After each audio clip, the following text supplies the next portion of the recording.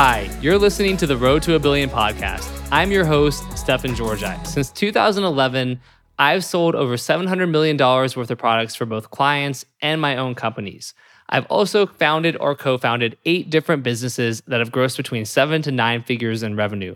Today, I focus a lot of my time on teaching, training, and mentoring the next generation of freelancers and entrepreneurs. And that's why I created The Road to a Billion, a call-in radio show style podcast where I answer people's questions on mindset, business ownership, scaling funnels, copywriting, and more.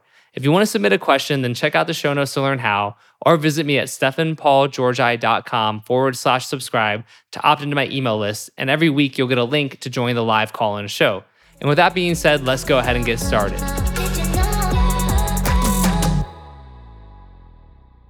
Hey guys, in this episode, Stefan and co-host Ed Ray are joined by the legendary Craig Clemens, the co-founder of Golden Hippo, America's largest digitally native brand incubator, which under his leadership went from 0 to over 800 employees and became one of the fastest growing companies in the USA.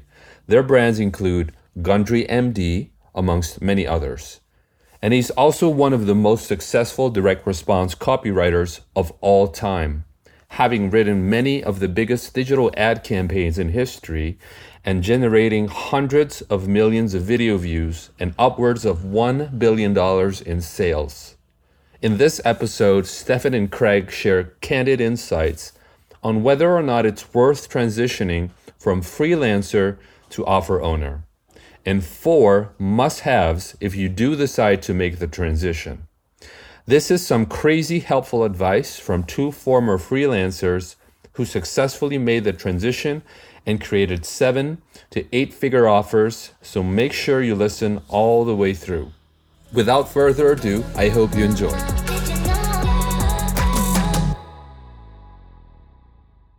One thing that came to mind is what I deal with a lot, as a mentor to many copywriters through Copy Accelerator and everything, is a lot of the freelancers see the revenue numbers with like offer ownership, and so they want to create their own offer, right? And because in their head they're like, well, I can stop trading time for money, which isn't necessarily true, as you know, having created offers, but there's an allure to it. And then often, Justin, my partner, and I will advise them, not to hurry to do that because like there's a lot of headaches, unforeseen headaches. So I guess the question is just any advice you would give to a copywriter who, has been writing for, let's say, a couple of years. They feel like they've had some wins. They feel pretty good. They don't think they're the best in the world, but they feel solid. And then they're tempted to create their own offer, like saying that, the health space or really whatever, but especially the health space, since you're in that space and that's where a lot of these writers want to go. What kind of advice would you give to them? That's a great question. So as you know, you'd be better to answer this question than I would. I'd be curious to get your take, because I believe you either currently have an offer or you recently had one. Did you step away from it or what's the latest?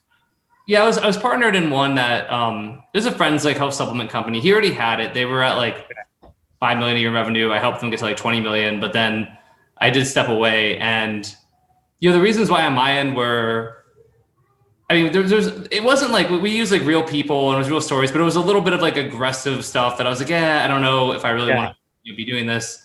But also, transparently, that was the catalyst that made me do it. But beyond that, it was also like, I just wasn't, there's a lot of headaches, right? To the point I made and stuff that I was like, I don't know if I really want to be dealing with. I don't need to be doing this. I'm not that passionate about it. I don't want to, have to just all this crap of like merchant accounts and, just all the stuff that goes into it. So yeah, that's why some of the reasons I stepped away from it. Yeah. So, I'm fortunate. I have business partners that are really good at that. Right. I'm not. I almost wrote a book called Notrepreneur because I'm just not an entrepreneur. I'm a writer and a marketer, So if it was me running all that stuff, the company would have failed a long time ago. And we also had a huge advantage. We started Golden Hippo in like 2009, 2010, so we've been building out these systems, So, I've got like, 30 video editors or something, 20 or 30 media buyers, 20 copywriters. And that's what it takes. And the ROIs are not what they used to be, So we're more about scale now than we are those quick profits. And the people that I do see that are able to edge something out where it makes money, it's typically like you described, where they're running something super aggressive that they can run for a year or so, and then it'll get banned or slapped or just burn out. And then they have to go back to square one and start something new. And it's not really like a sustainable thing. It's more of a money maker than a business. Right. So I think it's a tough time to get into the health space right now, because also too, the networks these days, as you may know, is they don't want you to be testing your crap AB BS like whiteboard stuff anymore. They want the polished thing up front, you know? And so it's a lot harder to do A/B testing today than it used to be, you know, back when you could just put words and voice and that would be good to go, you know? So I think it's a tougher game. I think we're lucky that we started back when it was, lucky that I had my business partners who, you know, there's 4 of us tackling these issues. If it was only any 2 of us, company wouldn't have done as well. You know, there has to be these pieces come into play. And also, I think you need a copy advantage. And when I say a copy advantage, I mean, I don't think a B+ copywriter is going to be able to compete anymore. I think you need a Stefan Georgi or someone like that in-house. And the reason I say in-house too is because we all write things that tank, you know? I don't know what my exact track record is. I'd say I'm probably 3 for 4 is my guess on things that work. So you hire me, which, you know, I don't freelance, but let's say you do. Let's say you get the number 4. Right. It wasn't like I tried any less on the 4th package. It just, you know, some things don't work, you know? So I've had that experience too, trying to hire every freelancer. And, you know, can we talk, Stefan, openly about Yeah, absolutely. So we, you know, we tried to do some business together, and you delivered the copy on time. The first one didn't work. You did a great deep rewrite. You went and did your research, and it still didn't beat our in-house guy, you know, which I get my ass kicked by our in-house writers all the time. It's not an ego thing. It's just, you don't know what's going to happen, what's going to work. And that was me actively hiring the number 1 available person in the world. You know, that's just how it goes. Now, if I had hired you for a 4-package deal or something, I mean, I bet, you know, at least one of those is going to work, you know, probably more. Maybe that's the way someone could do it. But yeah, it's a tough game. And that's why when people also ask me too, no matter what type of business they're in, what they should do on the copy front. And, you know, if they hire people, I say hire Stefan if you can get him, because he's serious about his craft. He's worth every penny. He'll deliver you the stuff on time. As you know, Stefan, I've hired other A-list people who have ran away with the money, including someone whose name has been mentioned on this call. I'm not going to say who it is again, but that guy just literally took the money and ran away and never delivered the sales letter. And then I've gotten other people that, you know, have sent in the thing, and it just, like, one guy who's a guy everyone's name would know, took 6 months to get the letter to us. Every month he'd write me a sales letter on why he didn't have the sales letter. But, you know, it finally came, and it was 80 pages long, which I was like, okay, it's different style than me. Maybe we'll put it up. And we put it up, and it just didn't do very well. And, you know, we finally got it working. One of my guys like went through it like 3 months later. He pulled it out of the done pile and like did a deep edit. He got it breaking even. And I spent a full week, like a focused week, like at the coffee shop, like, you know, and we got it working and it ended up being a success. But yeah, that's like our issue. You know, hiring freelancers is really tough. So that said, there is always room for great direct response marketing. I just feel like health is kind of busy. So yeah. I've seen it brought to other categories like Eargo hearing aids, which I think just SPAC'd for like a $3 billion valuation or something with 30 million of revenue. I mean, I see stuff like that and I'm like, damn, I'm in the wrong business. Russell Brunson ClickFunnels, I think they do, you know, 100 million plus, not 200 million. They may, but I don't know. Something like that. I think they got like, you know, billion plus valuation, you know. I mean, there's all these things where you can get bigger valuation nowadays. So if I was starting over, I wouldn't get into health. Um, I haven't seen anyone really come up in the last few years that is super legally compliant. I see that, like, I mean, I heard research is absolutely murdering it, but I don't see them on the big network, so I don't really know. Yeah, no, I mean, I think we won't go too down the path of research, but yeah, I think Oh, V-Shred is a good one that's come up.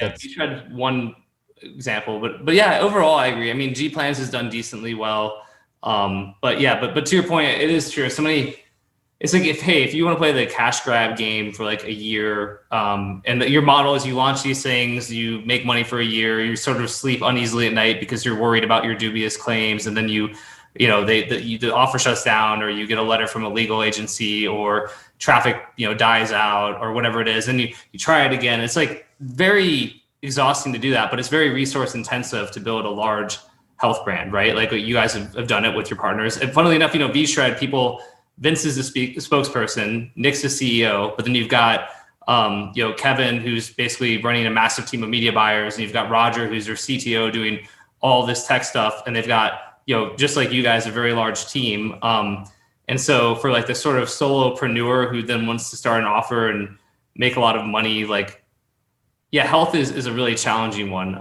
And I mean, dude, like Jason Gutasi, I don't know if you know Jason or not, great guy, good media buyer. He ran a lot of traffic for me back in the day. And he has a really successful children's publishing book company now. And one of the reasons he did that was because he's got so tired of Facebook telling him no to everything that he was like, well, what can I do that Facebook's just not going to have an issue with? And he was like, children's books. Like Facebook is just not going to get for running children's books. And he's built into like a really healthy 8-figure business. And they sell more books than, best-selling author. Oh yeah, it's really awesome.